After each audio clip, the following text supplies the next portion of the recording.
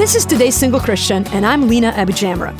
Every year, like clockwork, the robin in my neighborhood picks my light post to build a nest in. And every year, I have learned to pay close attention to destroy that nest on the first day that the robin starts the building process.